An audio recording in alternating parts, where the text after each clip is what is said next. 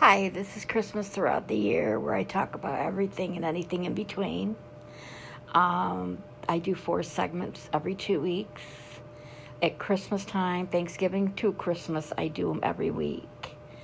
Um, and I do talk about everything in between as well.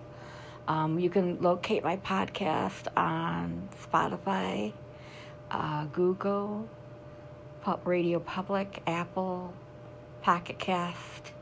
Wherever you get your podcasts, you can locate it. The videos are all saved. It's free of charge. There's no subscription. So this is my last segment. I do 4 every 2 weeks. And this is my 4th segment. And I'm going to touch a little bit on about school. And the kids have been off all week this week. So we, as adults, ride around in our cars or whatever you have, not paying attention to the school zones because, well, there's no school, so why should I go 15 miles an hour, right? Wrong. Even though there's no school, and I live right near a school, like literally near it, and I take that road all the time, and even when there's no school, I still do the 15, because if you get yourself trained that, okay, there's no school, I can do this, that's when there's a cop in sight, and I don't think he cares if there's no school or not. I think if it says 15, you better be going 15, because here's the deal. I've been stopped before in a school zone when school was in session, and I wasn't going 15. And let me tell you something, this was years ago, and the kids were little, and it's a hefty fine in a school zone. Trust me, it is. It's not cheap. And cops hide. Well, I know where the cops hide for this school. I'm very familiar with where they're at.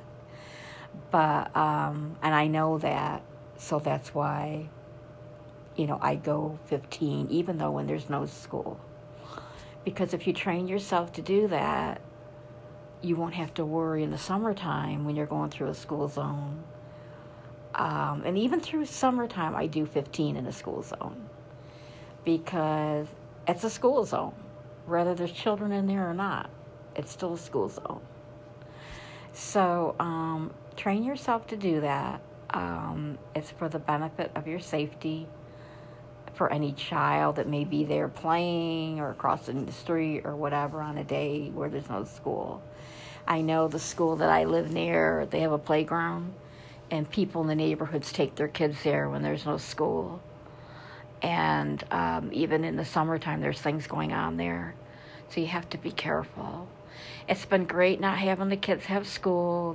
Here where I live, I'm not originally from here, but my kids went to school here. I mean, they're grown and married now, but they went to school here. And they never had this week of winter break, ever. None of them. And I have 5 children. None of them had this break.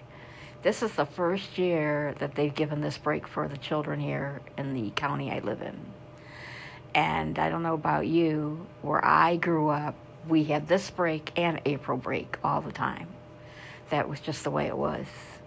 I'm thinking the superintendent must have went on vacation, who I know very well because he's from my hometown, and a very nice gentleman. And so I'm thinking, yeah, he must have had somewhere hot to go. So I hope you enjoyed the week off with your kids. We had some snow, which was good for them. But it's nice to be home with their parents, and you can spend time with them and talk to them and not be in a hurry getting up in the morning or whatever and rushing around. You know what I'm saying? I used to do that with 5, and it was like, whoa, is this ever going to end? So thank you for listening, and be careful in the morning taking the kids to school, and watch the roads. If it snowed, it might be slippery, and I will see you next time. Thank you.